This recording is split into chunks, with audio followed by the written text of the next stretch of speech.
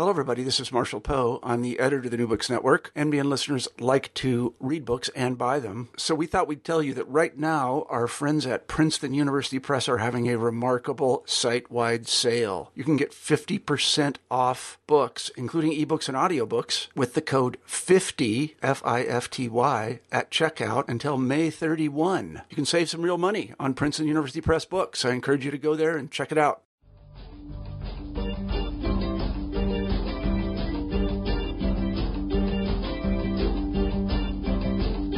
Hello, and welcome to New Books in Philosophy, a podcast channel with the New Books Network.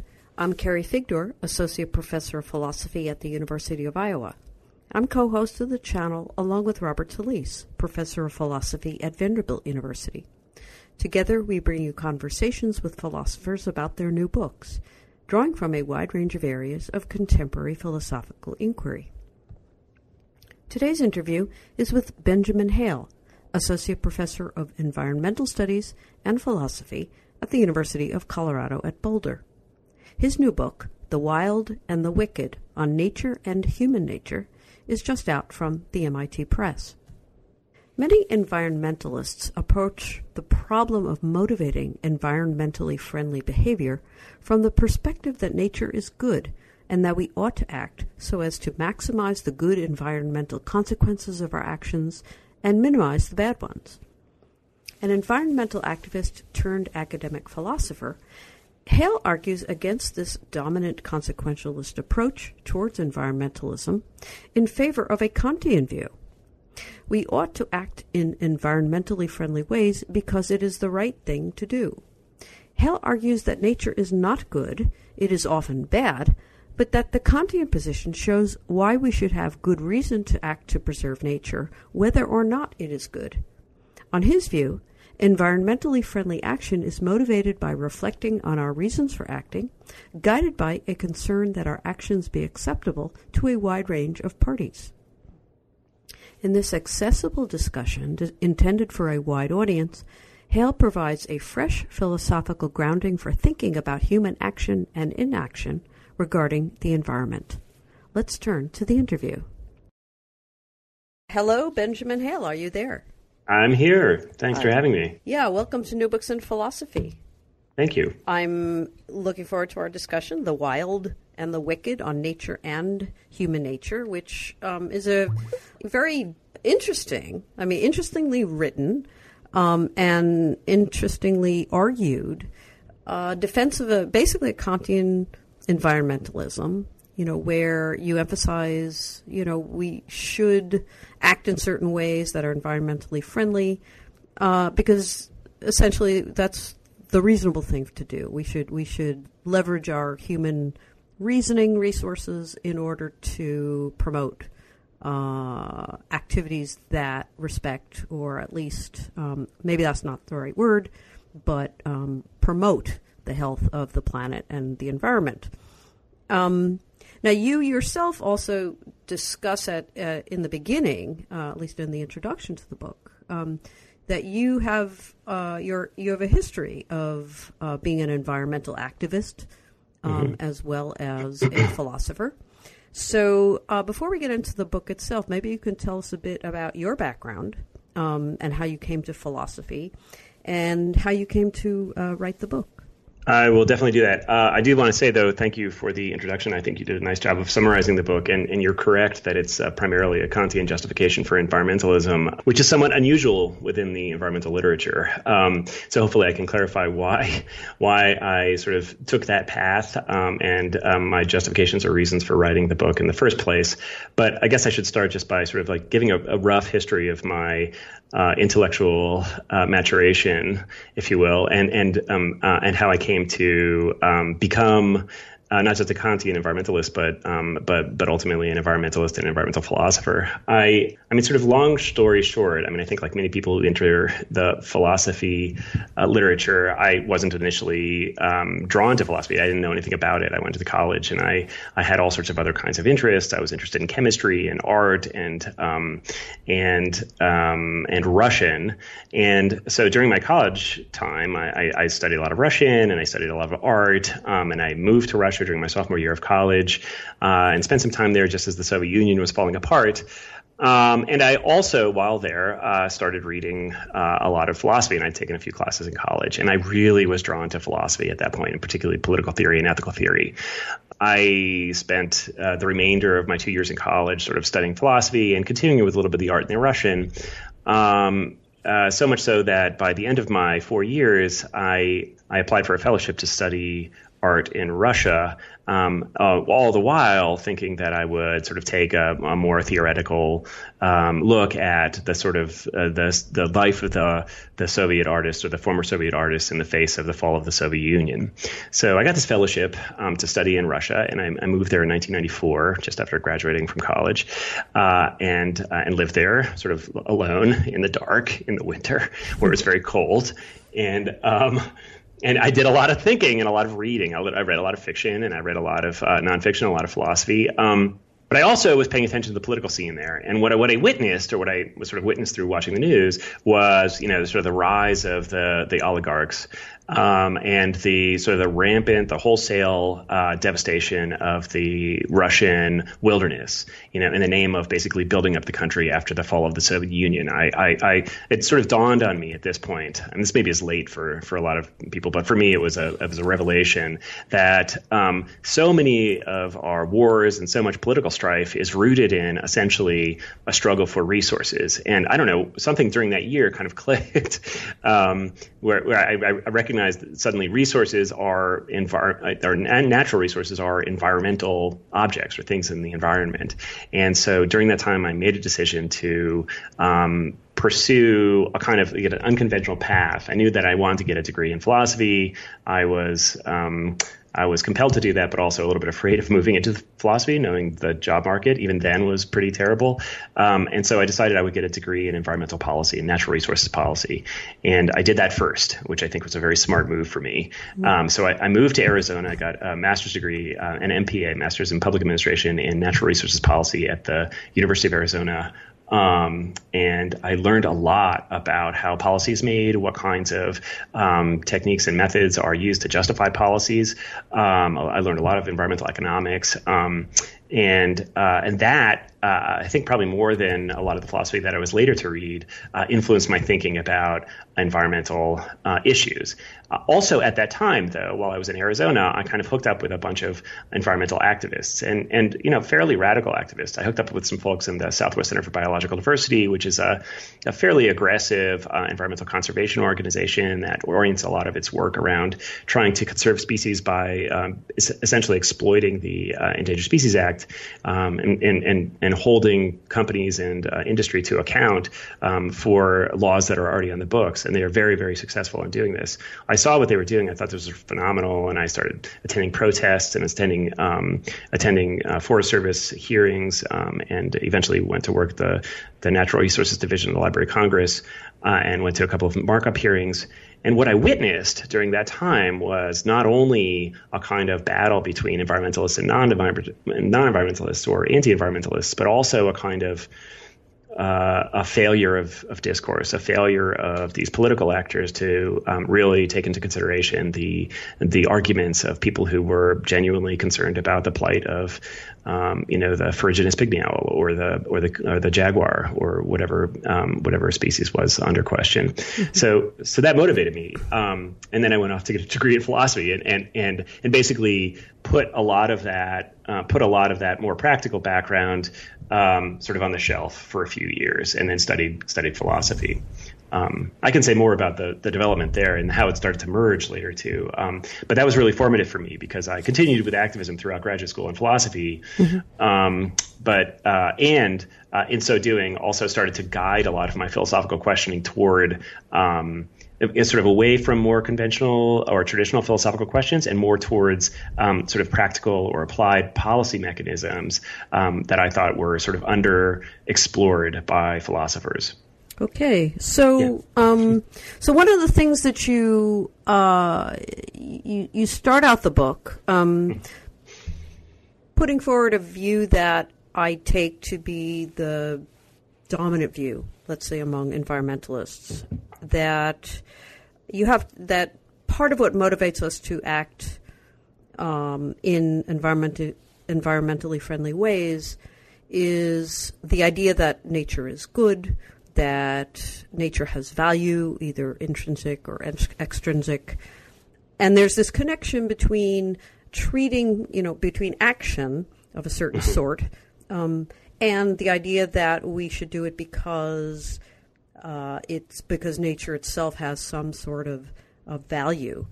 Right. And one of the criticisms, or on the other side, I mean, the people who are, I don't know if you want to call them anti-environmentalists, but those who will make fun of the environmental movement in terms of tree huggers, or people who embrace the pygmy owl in the Pacific Northwest at the cost of human jobs, and basically kind of make fun of the whole thing.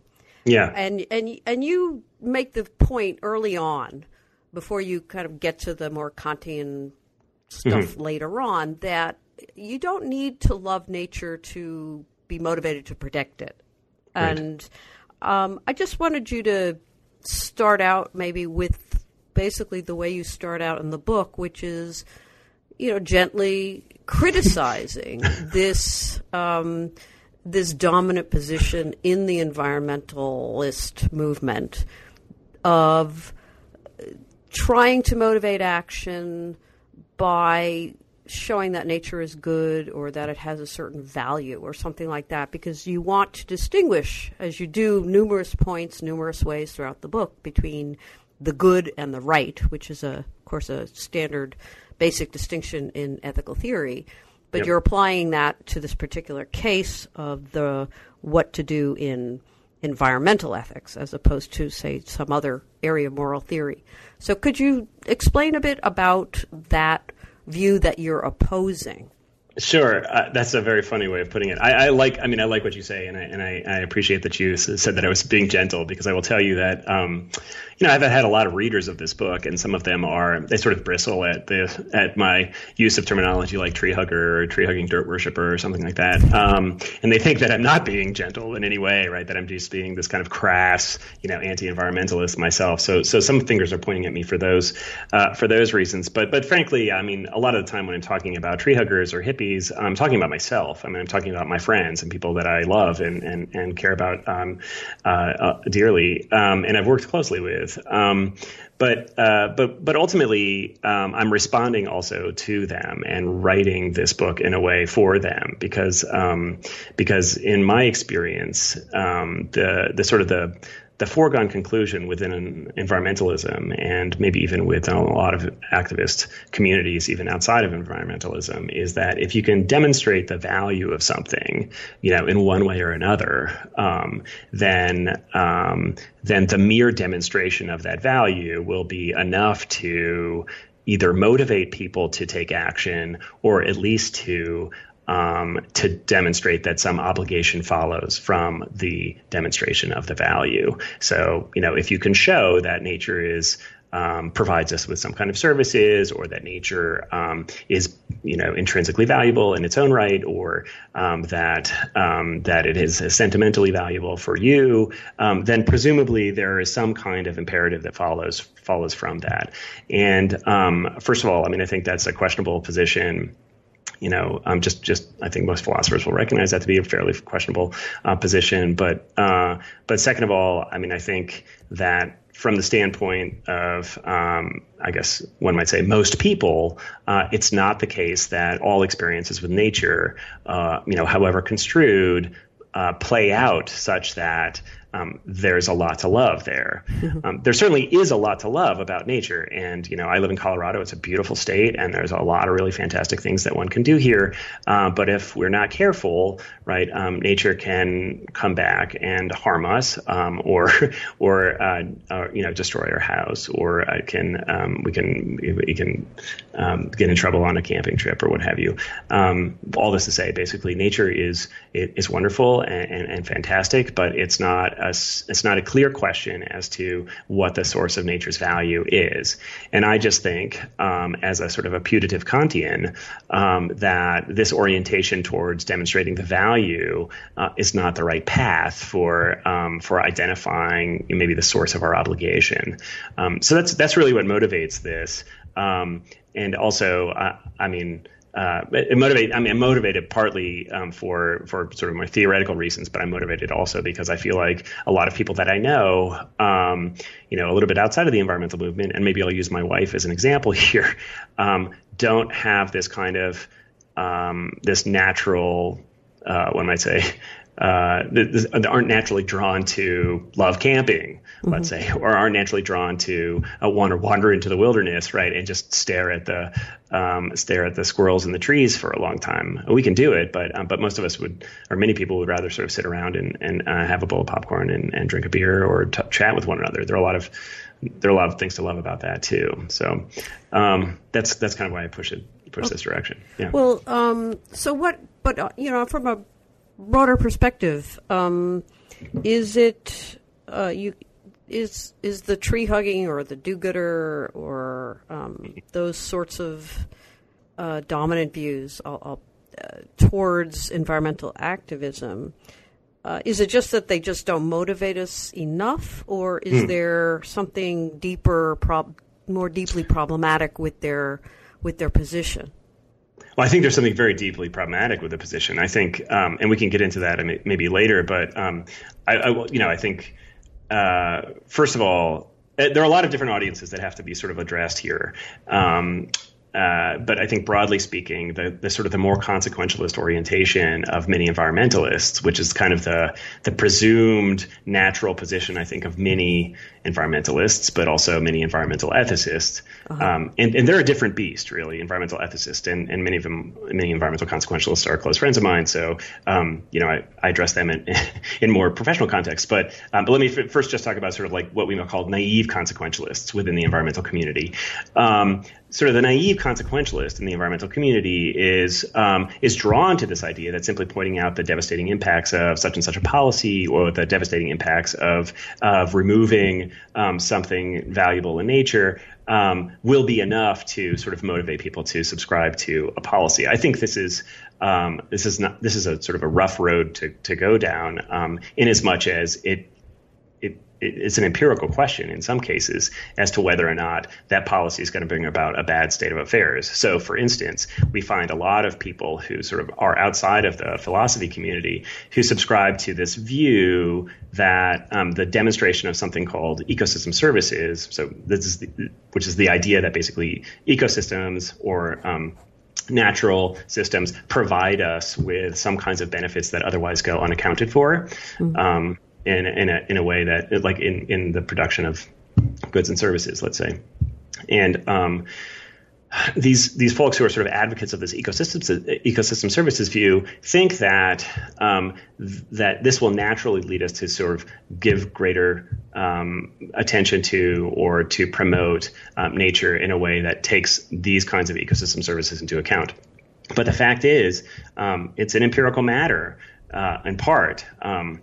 As to whether or not these services are actually provided by nature. And it turns out to be true also that in many cases, industry can provide those services maybe even better than nature itself. For instance, water purification is a great case. We often talk about the drainage of water off of hillsides and into wetland areas as a sort of like an ecosystem service in which the water is purified through filtration systems and whatnot. But as it happens, I mean, there are a lot of pathogens that develop through this process as well, and we're much better at doing it, though it's a little bit more expensive. By building water sanitation facilities and whatnot. So I think this is a dangerous line to go down for naive consequentialists, and we can talk about more sophisticated consequentialists if you'd like, either now or later. Okay. Well, yeah. I mean, the basic idea is pretty clear. We can't know what the consequences are going to be, and furthermore, if we humans can take care of the problem even better than nature, then what's the problem, right? Right. Yeah. Right. So let me. I mean, one way. I often put it with my students. I say, like, there's a reason we're teaching class here in a building. And that's that, as far as reliable climates are concerned, this building has a fairly reliable climate. That's not true about the quad outside, where we would be sitting in the rain or sitting in the freezing cold or in the snow. Right. The simple way of putting the point. Right. Well, I think a larger issue, and this comes out kind of throughout the book, the idea of consequences.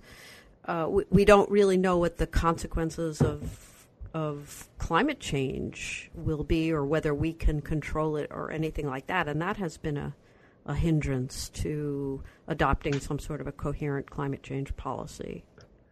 Yeah, so that's interesting. I haven't really thought about it like that. I don't know how to pick that apart, but I do make a point similar to that, and I make this point fairly early in the book, and that's that, if we simply, or I make it often with my class as well, and for whatever reason this seems to open some eyes. But I sort of say, like, look, if it were determined by a bunch of scientists here at the National Center for Atmospheric Research, which is just up the road in Boulder, if it were determined by just a bunch of climate scientists that climatic change would be good for humanity, let's say, or good for the planet overall, and we could sort of make that determination.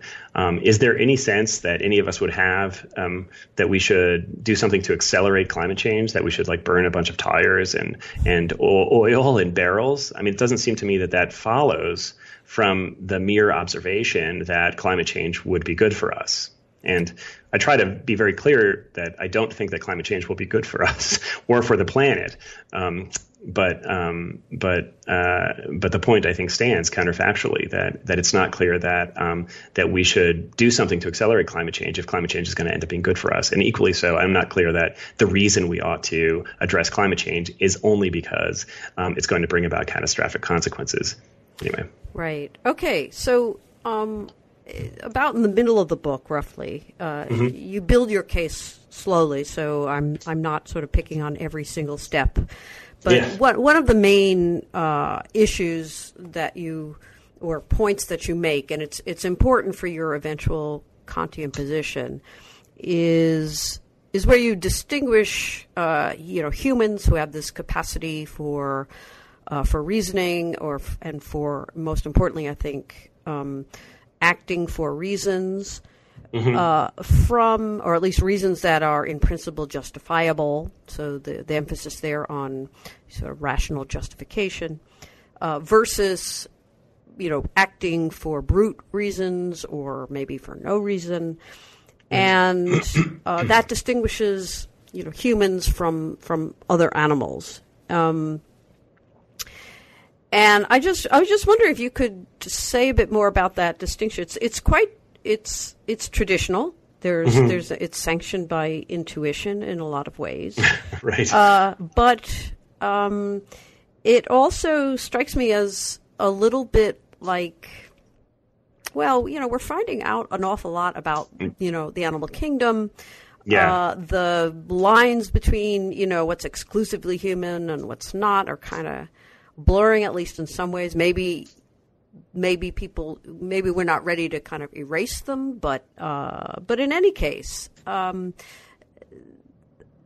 it struck me as something that ought to be given more defense than you actually give it in the book, and that may just be because there wasn't any necessity in the context of the book to do it. But since it does play an important role, I was wondering if you could elaborate a bit on this distinction, or if you even need the distinction as such, rather than just, hey, we have this capacity to reason, and that's good enough.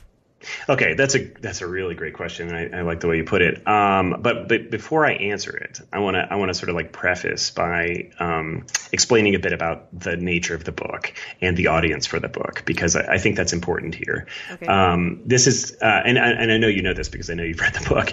And the book is clearly, it's not written like a sort of a standard scholarly academic text. I wrote it intending to appeal to readers of serious nonfiction. So these are the kind of the Steven Pinker style books in which there's a fairly casual treatment of a lot of really difficult issues in an attempt to make those issues interesting and compelling, but also approachable, right? So a lot of what I do throughout the book is I kind of gloss pretty big issues, right? That could be taken up in a class, a class completely dedicated to those issues, right? So, for instance, I use the term nature extremely loosely throughout the book, without addressing, all the various different definitions of nature that appear throughout the environmental philosophy literature or the history of philosophy, and so too is that the case with this distinction between humans and animals.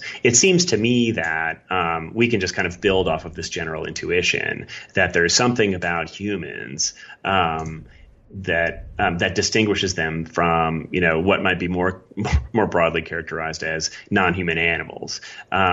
I don't recognize this expressly in the book, but I obviously would want to distinguish. I would want to say, sure, there are many non-human animals who appear to offer up something like reasons. Are they ultimately reasons responsive entities, in the way that like you or I am? Are there not marginal cases of humans who are not reasoners? There are definitely these kinds of marginal cases. And in fact, the line between sort of human and non-human animals and reasoning and non-reasoning beings is considerably blurrier than I make it out to be.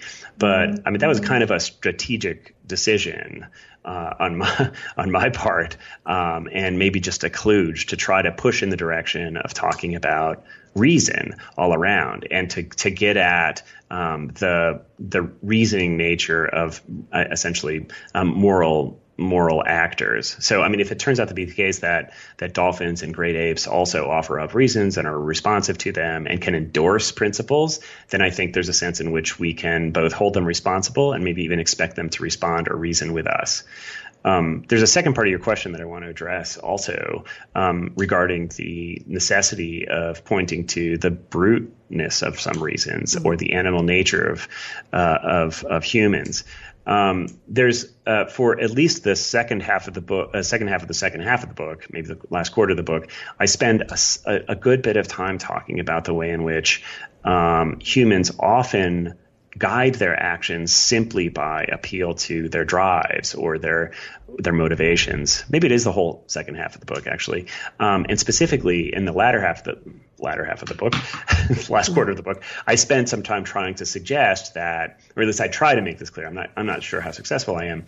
That so much of our contemporary sort of commercial apparatus, that is to say, our economy, is built around this idea that we can, provided that we have all appropriate rights assigned, property rights, we can make decisions that more or less fulfill our wants and desires, right? And that's the purpose of our exchange economy. We have a bunch of dollars in our pocket and we can spend them as we wish, right? Provided that, we abide by the laws, but also that we have property rights. I think this is devastating for the environment, right? This unreflective freedom to simply act according to our wants and desires. And I think the environment would be much better off, and I think we would be much better off as a civilization and society if we would not only act according to our wants and desires, but reflect a bit on our acts and desires and ask whether or not they were appropriate, whether they're respectful, whether they could be justified to a community of other like reasoners. That is ultimately the objective of the book. So I think I want to drag us away from this kind of animalistic, brutish orientation towards fulfilling our wants and desires. Okay. So let me press a bit on this, because this does play an enormous role, obviously, given the Kantian orientation of the book, and so we can. It's true. So let's just accept, we do have this capacity for reasoning. We're reasons responsive. We don't just act by brute reasons, whatever dolphins do or don't do. But we do it sometimes and in very limited circumstances, or at least that's sort of what psychology is telling us. Right. And so here's the problem. You want to reorient environmentalism towards a view where we are motivated to act in environmentally friendly ways, based on reasoning rather than our wants and desires or some other, or because nature's good and we love it or something. Right. But our capacity for reasoning is kind of limited, and we don't do it. We actually don't do it very well. I mean, in a sense, right. Ideally, and Kant is very much an idealizer of human nature, human rationality, I should say. Mm-hmm.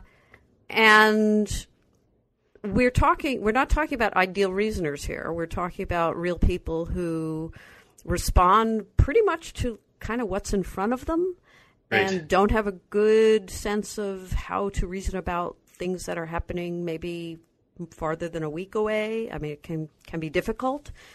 And this is particularly the case that comes up over and over again in discussions of climate change, where even if we don't know exactly what the consequences are going to be, or we don't know what technological fixes we can come up with, there's still this big gap in terms of our ability to motivate ourselves by reasoning, what's a plausible scenario in terms of the outcomes of what we're doing. Yeah. And our ability to actually get that, to motivate ourselves here and now to, stop buying those gas-guzzling cars, or vote for new taxes that will, might be a few bucks per person, but will improve, I don't know, some sort of transportation for everybody, various things that we just over and over have been found unable to do, right, unable to act on, even though reason does tell you that these seem to be the right things to do, plausibly. Right. So how do you overcome that sort of natural, the built-in limitations of human reason, given your Kantian perspective? Okay, so I should now maybe even clarify what that Kantian perspective is a bit more. Okay. So I think I am better characterized as a Kantian in sort of name only, or in heritage. I sort of, studying philosophy and writing my dissertation and so on, I wrote on Rawls and Habermas and Korsgaard, and so these are contemporary Kantians who are operating in the Kantian tradition, but ultimately they're considerably more aware of the sort of contemporary psychological debates and discussions about the passions and the drives, and all of them to greater or lesser degree, and not just these three, but of course other figures as well, Scanlon and Tharwell and other sort of folks operating within this body of literature, are aware of the limitations of reason, I think, in a way that Kant was a little bit more idealistic, and I sort of agree with a lot of the more contemporary Kantians, like these folks, that we can't serve as our own guides, right? Or we as reasoning agents aren't reasonable enough to serve as our own guides, but we have to subject our reasons to, public testing of some sort. And I should say, in agreeing broadly with this community of authors in the philosophy literature, that I am agreeing very broadly with them, right? I mean, I think the more sort of difficult meta-ethical discussions in which they're engaged heatedly are very, very interesting. But I want to remain agnostic about sort of like the ultimate nature of justificatory reasons or nature of internal or externalism. I don't want to sort of come down one or the other on that because I think as important as those debates are, they're not as important to the main issue that I want to address, which is what reasons have we for being environmentalists, or what reasons have we to look beyond our own sets of concerns to care for or to promote or protect the natural environment or the health and well-being of others. So I think that's my primary objective there, is to be cognizant of the fallible nature of us as reasoning beings, and to try to check this fallible nature with kind of a public test. Now, you mentioned also briefly the problems that we I guess you mentioned two things. Maybe I can return to the motivation question in a second. But you also mentioned this kind of like the way in which reason even fails at the institutional level. And I think actually when you're talking about climate change, you were saying that a lot of our climate policy isn't made in a way that seems to be reasonable or rational. I think that's actually less true. I mean, that it is at the individual level. I mean, I think that at least my observation seems to be that institutions can function more reasonably, right, in a way than individual actors. And though it may be the case that some institutions do respond to, the interests of the institution that is more or less making a decision, it's very often the case that by the nature of the organization of an institution, whatever it may be, like say it's the UNFCCC, which is the United Nations Framework Convention on Climate Change, or all of the subsidiary bodies underneath the UNFCCC, these are agencies that seek to arrive at some kind of agreement that will work for all affected parties, and I think they do this in part by making appeals to one another about sort of the right course of action. What we also find when we have these major international negotiating bodies, this is true at the UNFCCC negotiating conferences known as the Council Party Meetings, the COPs, also true with fisheries management negotiations when we're talking about international fisheries. What we find is we have these international bodies that often are also drawn to argue strictly from the standpoint of national self-interest, right? And I think this is a problem. I think they should not be arguing from the standpoint of national self-interest. They should be arguing from sort of the general interest, right? Like what is ultimately going to help to facilitate the health and well-being of a fishery, or facilitate the health and well-being of the planet, let's say in the case of climate change. And so part of the organization of the book is to not just attend to the sort of the failures of reason on the part of the individual, but also to attend to the failures of reason on the part of institutions and institutional negotiations. That doesn't play a front and center role, but I mention it, I think, throughout, and that's in the back of my mind. Okay. Yeah. Well, you also you do a nice. You called the whole issue of climate change a colossal tragedy of the commons, which I thought was very apt. And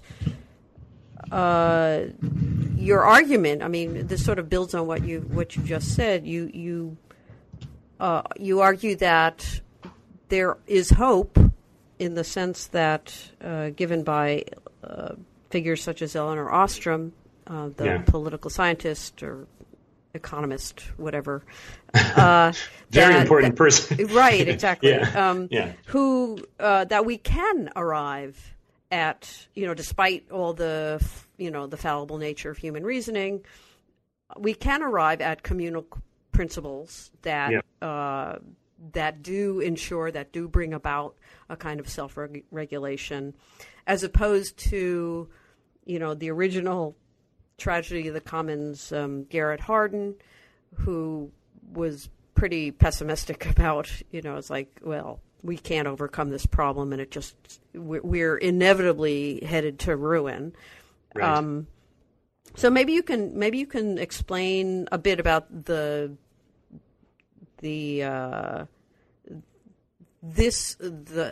problem of climate change from this aspect of resolving the problem of the tragedy of the commons? Sure, I can give that a shot. Yeah, a few things to say on that. I think the tragedy of the commons is, for me, a very vexing problem, and not just because it's vexing because we don't know how to respond to it. There are a bunch of sort of economic and game theoretic responses to the tragedy of the commons, but I think it's vexing in part because it's not ultimately clear from simply reading explanations of the tragedy of the commons what the tragedy is, right? I mean, it would appear that it's some kind of devastation or destruction of value or something of value, like a fishery or a grazing plot. To take the sort of two common explanations. But I also think there's a sense in which the tragedy of the commons is more aptly described as a case in which individual actors acting in their own self-interest fundamentally undercut their own self-interest, and so are essentially self-sabotaging. And that may be ultimately what the tragedy is, that they're self-sabotaging.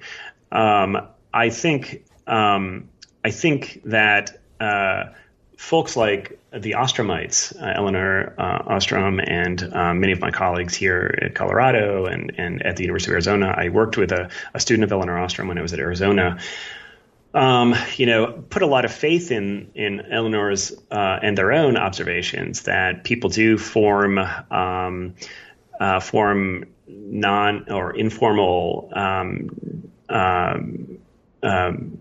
mechanisms, sanctioning mechanisms for a governing action that will then resolve tragedies of the commons, particularly at local or smaller scale levels. But I think that a lot of the sanctioning that Eleanor Ostrom describes is not well accounted for. Ultimately what those kinds of sanctions consist in, or what those kinds of rules consist in, or what gives rise to them. And I think there's a moral story to be told about those rules. I think, and I guess I kind of have an intuition that at the end of the day, it boils down to something like, you're not respecting me, a claim of local actors to one another that I have an interest here. And then another person, who is also a part of that community of people who are sort of using the commons for their own benefit, recognizes that their friend is not being respected, or the friend also has a need that needs to be responded to. And in as much as that's the case, a norm emerges from that. That's a fairly simple explanation, but seems not unreasonable to me. Anyway, so onto the question of voting. I use that example basically to address this issue of something like causal impotence, or what's sometimes called causal impotence, because I think we encounter with many environmental problems the conundrum that many of our actions are not actions that will in any respect benefit us. In fact, may be the kinds of things that are difficult for us to do or hard to engage, like voting. It's very hard sometimes to go out and vote, or even to learn all the stuff that we need to learn to bring ourselves up to speed to the point at which we can vote intelligently. And I think we can probably all agree to that. It seems to be difficult. Yeah. So I mean, there are a lot of responses to the problem of causal impotence within the philosophy literature. And some are very formal, very complicated calculations about averaging out, impacts or what have you. But my thought is, and it's not an unfamiliar thought. It's not an idea that I can claim credit for. But I think it's an important one, that one of the reasons we ought to be voting has nothing to do with whether or not our vote is going to make a difference, right? The reason why we ought to vote is because we are citizens and members of a state in which, there's an expectation that, or what it is, or what it means to be a citizen is that we are the kinds of beings that vote. So I think that's true also about being a citizen of the environment. I think we're the kinds of beings who are responsive to our environment and are not the kinds of beings who sort of can just kind of do with nature as we wish. Okay. Yeah. Well, before I'm I wanted to press the analogy a bit of voting, but before I get that, I do want to ask: should we think of human population or overpopulation as another kind of tragedy of the commons? I mean, that's tricky. Human population. A lot of environmental issues like this could be understood as a kind of tragedy of the commons, particularly if we place a pre-specified value or a baseline or target on a state of the world, right? And a lot of the book is oriented around trying to push us away from, or to move us away from, thinking about state of the world talk. If we think that there is some ideal population or optimal population that can be specified by, carrying capacity, or that can be specified by something like, overall happiness, I think we might be inclined to think that population is a kind of tragedy of the commons that needs to be rectified or addressed. On the other hand, people have children, and families are an important part of living on this planet, and it's not clear that that we're correct to characterize the having of a child by two parents or more parents as playing into, I guess, what you might think of as this global or colossal tragedy of the commons, this overpopulation. That doesn't seem to me the right level at which to address this so-called issue of population. That's not a very intelligent response I just gave you, but it is an attempt to take a stab at that issue. I think a lot of environmental issues can be understood as something like a tragedy of the commons, but in a way, this is this characterization of environmental problems, it seems to me, misses some important dimensions of those problems. And in the case of population, what it misses is the human sort of the human dimension of having a child, right? Right. But I guess what the kind of question behind that is, for many people, having a child is not very clearly a sort of rational process in which one kind of decides. I mean, one is not a Kantian in these sorts of decisions, and yet, right, one's decisions about whether or not to have children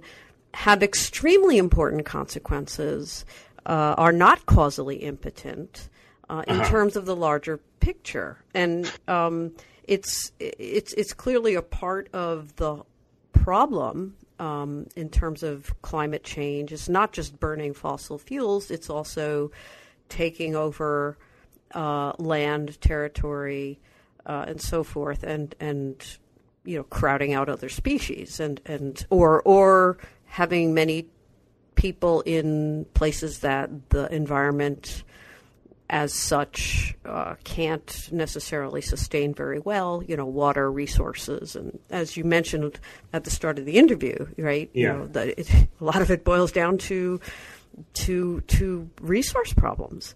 So I'm just kind of wondering how the Kantian, rational perspective ought to play out for that decision, which very clearly does have consequences, bad consequences for the environment. How do you get if you can't get rationality there? Yeah. That seems to be leaving out a pretty big issue. It's not just rationality about, should I buy this carton of organic eggs versus this other one, and it's not just, should I buy this gas guzzler or this, leaf. Yep. But, should I have children, or should I maybe adopt, somebody from a different part of the world? And that would be a very rational thing to do. Yeah, sure. No, that's a great question, and that helps me understand ultimately why you were asking that question. I think it's sort of our natural inclination, particularly in the environmental community, is to think about essentially the footprint of our actions, and to ask these questions about whether it makes sense for me to have a child, given that there's so many children who are needy, there are so many orphan children, and so many, the population is exploding. I think in a way that this is where the Kantian has a leg up on the sort of the stricter consequentialist or utilitarian even. Oh, good. And that's that. I think. I mean, in that both the Kantian and the utilitarian are going to be asking for something like a justification as to what counts as a reasonable course of action. And the utilitarian is going to answer something like, you should try to minimize your damaging footprint however you possibly can. And this is going to require some very significant cutbacks on action, including conceivably, not having children. As it happens, it probably is the most ecologically, environmentally important decision that any person will make in their life, whether to have a child or not. I mean, that's going to have the greatest impact of anything else that they do. Just by virtue of bringing another person on board, it consumes a lot of resources. But I also think that, as I was trying to say before, kind of ham-handedly, there's a very important human dimension to having, in a way, the autonomy or the freedom to build a family. This is not to say that building a family is for everybody. Maybe you can choose not to do that. But I think that the Kantian, or more broadly the deontologist, is going to at least try to say, within some range of actions, we can set constraints on actions, right? It's maybe not reasonable for you to have 10 kids, right? Or overdo it with kids, but within some range of actions, having a kid or not having a kid is part of the human experience. And it may be the case that we're going to have to live with a moderately degraded environment by virtue of this feature of humanity, that this is just kind of who we are, that our lives are sometimes enriched by having the freedom to bring other life on board, or to maybe even to adopt children, right? Or whatever our decisions are. I think that compels me, the idea of putting constraints on action, but not forcing us into sort of a very narrow, small footprint, somewhat difficult, maybe extensively difficult and demanding position like we might get out of utilitarianism. I don't think the demandingness objection applies as aggressively to the deontologists as it does to the utilitarians. But maybe I could be corrected. I don't know. I mean, it's to me, it's kind of a central problem in the Kantian perspective, given the fact that, well, as you put it, having children, what have you, is part of the human experience, but. Obviously the same thing can be said, and autonomy. It's the same thing. Somebody who doesn't want to do the things that you think, or that many people think are the right thing to do with regard to the environment, might simply say something along the same lines, that, this is part of my human experience, or the human experience, or who gets to say, right, what is part of the human experience or not. Well, this is where the publicity of reasons is going to have to play a role, right? I mean, I think we're going to have to ask these questions. It just doesn't seem to me reasonable that we could say, of all parents, that they're effectively environmental criminals, right? Or they're doing something, catastrophic for nature, for the globe. It doesn't seem that that's the kind of thing that I could get a bunch of people to assent to, because it's such an important part of the human experience. That is, it seems to me, right? Whereas I don't know. I mean, again, this is got to be hashed out, I guess, in some way. It seems to me that the consequentialists are going to be in a much trickier position with regard to this question, because, there the mandate is to try to minimize negative impacts wherever possible, and that will put put people in a position of basically being bad actors.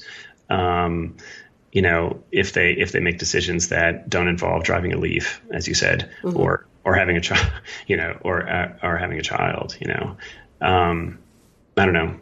Okay. It's a tricky. I could go on for a long time about this. It's a very tricky question. Yeah. But of course, I feel like there's some permission. This is about permissions in a way, and we have some permission to live lives in a way that is enriching for us. And not feel as though we've completely sort of run off the rails with regard to the environment. Right. And many hunters will equally, right? I hear you. Hunting is like enriching human experience. In fact, it goes back to hunter-gatherer, and it's just part of being human. Yeah, it's a great point. Right. So this is always going to be a problem, though. It's a problem within philosophy and outside of philosophy. We're always going to have people who make these kinds of appeals to things that we've always done. But I think, the case of hunting is a challenging one. I think it's much easier to say to a hunter, right, let's not take hunting writ large, right? But let's just take something like, say it's a big game hunter who wants to hunt an endangered species, right? I think there are a lot of reasons that can be offered up to a hunter, or even the use of lead bullets, right? You say, like, you don't really need to use lead bullets to achieve this objective of yours, which is to get some kind of glory and some excitement by walking into the wilderness and shooting creatures. There are a lot of other activities that can play that role. And so it doesn't seem, it seems to me reasonable to allow or permit the use of lead bullets, right? With for a hunter, or more broadly, to allow hunters to go hunt an endangered wolf, right? That doesn't seem like the kind of thing that would pass a kind of public test, right? In quite the same way that allowing parenthood would pass a test. I recognize, of course, that this is sticky, right? Because historical contingencies being what they are, you might end up in a historical period where everybody's a kind of a bloodthirsty meat eater, and what they want to do is just walk into the wilderness and shoot lead bullets and shoot endangered species. That certainly could be the case. This is the downside of pushing for these kind of public reasonableness criteria. But I do sort of believe that the arc of history is long, and that. If given enough time, we can kind of push ourselves in the direction of saying this is maybe not acceptable and this is a little bit more acceptable. I don't know. Maybe I'm an idealist. Yeah. Well, at the very end of the book, I do want to. We're close to running out of time here. So you've mentioned a couple times this idea of agreement among concerned parties and the publicity and the idea that your reasons are not just that you can give some sort of a reason, but that the reasons have to be in some sense public and agreed upon and all the concerned parties. So it's also this Kantian universalizability, basically, some sort of idea in which we can overcome the various tragedies of the commons by providing our reasons to others around us and coming to some sort of agreement among ourselves. And then our actions will be acceptable to a wide range of people. And this is how we overcome the tragedy, through these communally negotiated self-regulations of some sort. Can you say a bit about how you just mentioned you're kind of an idealist? Obviously, today we're in a situation where there is the idea of agreement just seems like such an ideal about climate change, even about just restrictions on who can dump what into Lake Erie, and things that we thought were done deals are not done deals anymore.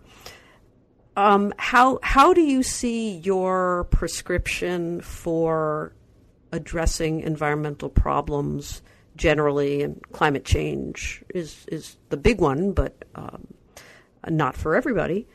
How do you see your program playing out in the current political context, in reality, as opposed to what we ought to do?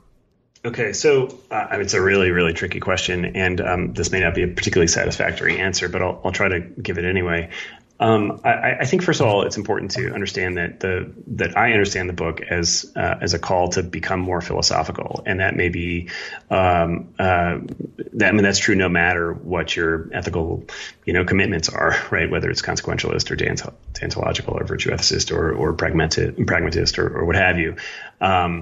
I think that I'm really asking people to be more reflective about their actions and to subject their reasons and their positions to the scrutiny of essentially their neighbors, but really to think philosophically and deeply about the reasons that they have for taking actions. I think that what we can do as a community is try to build channels for greater public discourse. And of course, you and I are lucky in that we are situated in robust, well-funded, or reasonably well-funded universities with outlets for discussion, and we have access to students who are eager to learn, and we can get into a classroom environment where there's kind of more or less unfettered discourse.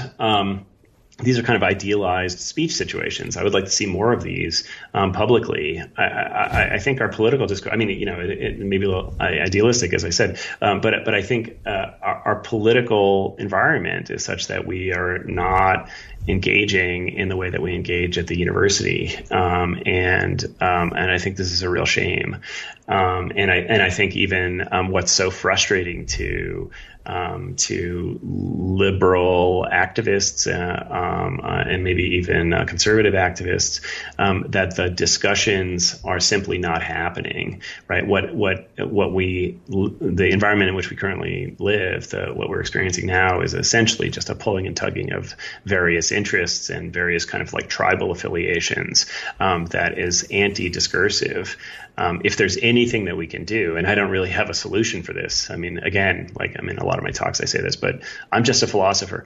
I don't have any practical solutions for this, but I think build the channels, however possible, for greater, increased, more intelligent discourse. That's really what we need to do, both at the individual level and at the institutional level. I don't want to be, just as one last tip here. I don't want to suggest that, we should just go like right next door and knock on our neighbor's door and say like, let's sit down and have a cup of tea and have a discussion about something you don't want to have a discussion about. I don't mean that at all. I mean that we need to take away obstructions in the public policymaking process and in our individual decision-making process that prohibit us from having these discussions. And so as a final kind of example, I'll bring up a case that I bring up in the book, which is the sort of attempts over the past 30 years or so, and we're going to see them again, to undermine essentially the core directives of the Endangered Species Act. The Endangered Species Act, apart from ultimately what it aims to do, which is not just protect species, but also designate habitat. Right. One of the directives of the Endangered Species Act, the way it's written, is to identify initially endangered or threatened species in the world, right? So this is fundamentally a fact-finding act. First and foremost, there's a priority placed on figuring out what is endangered or threatened in the world, what critters are, or plants. And there have been attempts to suggest that this is upside down and backwards, that instead what should happen first is we should make a determination about the benefits to America of doing so, right? We should determine whether or not it's going to be cost effective or the benefits are going to be great enough for us to try to preserve or save a species. This seems to me completely backwards, right? We should not base our science on whether or not it's going to be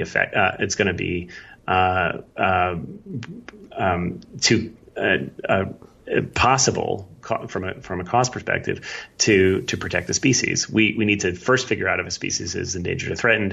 It seems to me, then then make a determination about where the critical habitat is, and then make a determination about whether and how to most cost effectively preserve that habitat or conserve that habitat. That seems to me a case where dialogue has got to enter first, and then cost-benefit considerations should enter after the dialogue has happened. We see the opposite happening now in our current political state. So I'd like to see those kinds of efforts upended. Okay. Yeah. Well, we're out of time, so I'd like to close with a usual question about what's next for you. Are you pursuing some of the themes in this book, or have you turned to different issues entirely?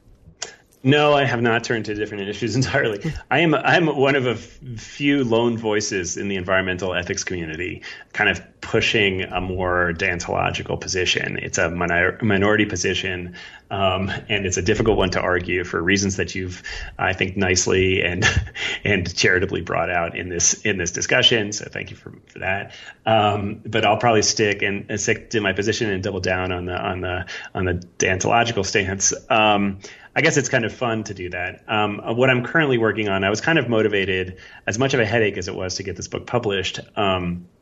I've been motivated to write another book. So I'm working on essentially a book that addresses more virtue-oriented positions, the sort of the second leading stance within the environmental ethics literature is an environmental virtue ethics. And so I think I might just take my lumps and maybe see about going that direction and see if I can address a few concerns of the virtue ethicists. So that's kind of the project I'm starting up now. I'm not sure if I'm getting into hotter water than I want to be getting into, but that's what I'm doing. Right. Well, I appreciate your taking the time to talk on New Books in Philosophy today about the wild and the wicked. It's been a great conversation. Thanks so much, Carrie, for your thoughtful questions. Okay, and good luck with your work to come. Thank you. You've been listening to an interview with Benjamin Hale, Associate Professor of Environmental Studies and Philosophy at the University of Colorado at Boulder. We've been talking about his new book, The Wild and the Wicked on Nature and Human Nature, which is just out from the MIT Press. This is New Books in Philosophy. I'm Carrie Figdor. I hope you enjoyed the podcast, and thank you for listening.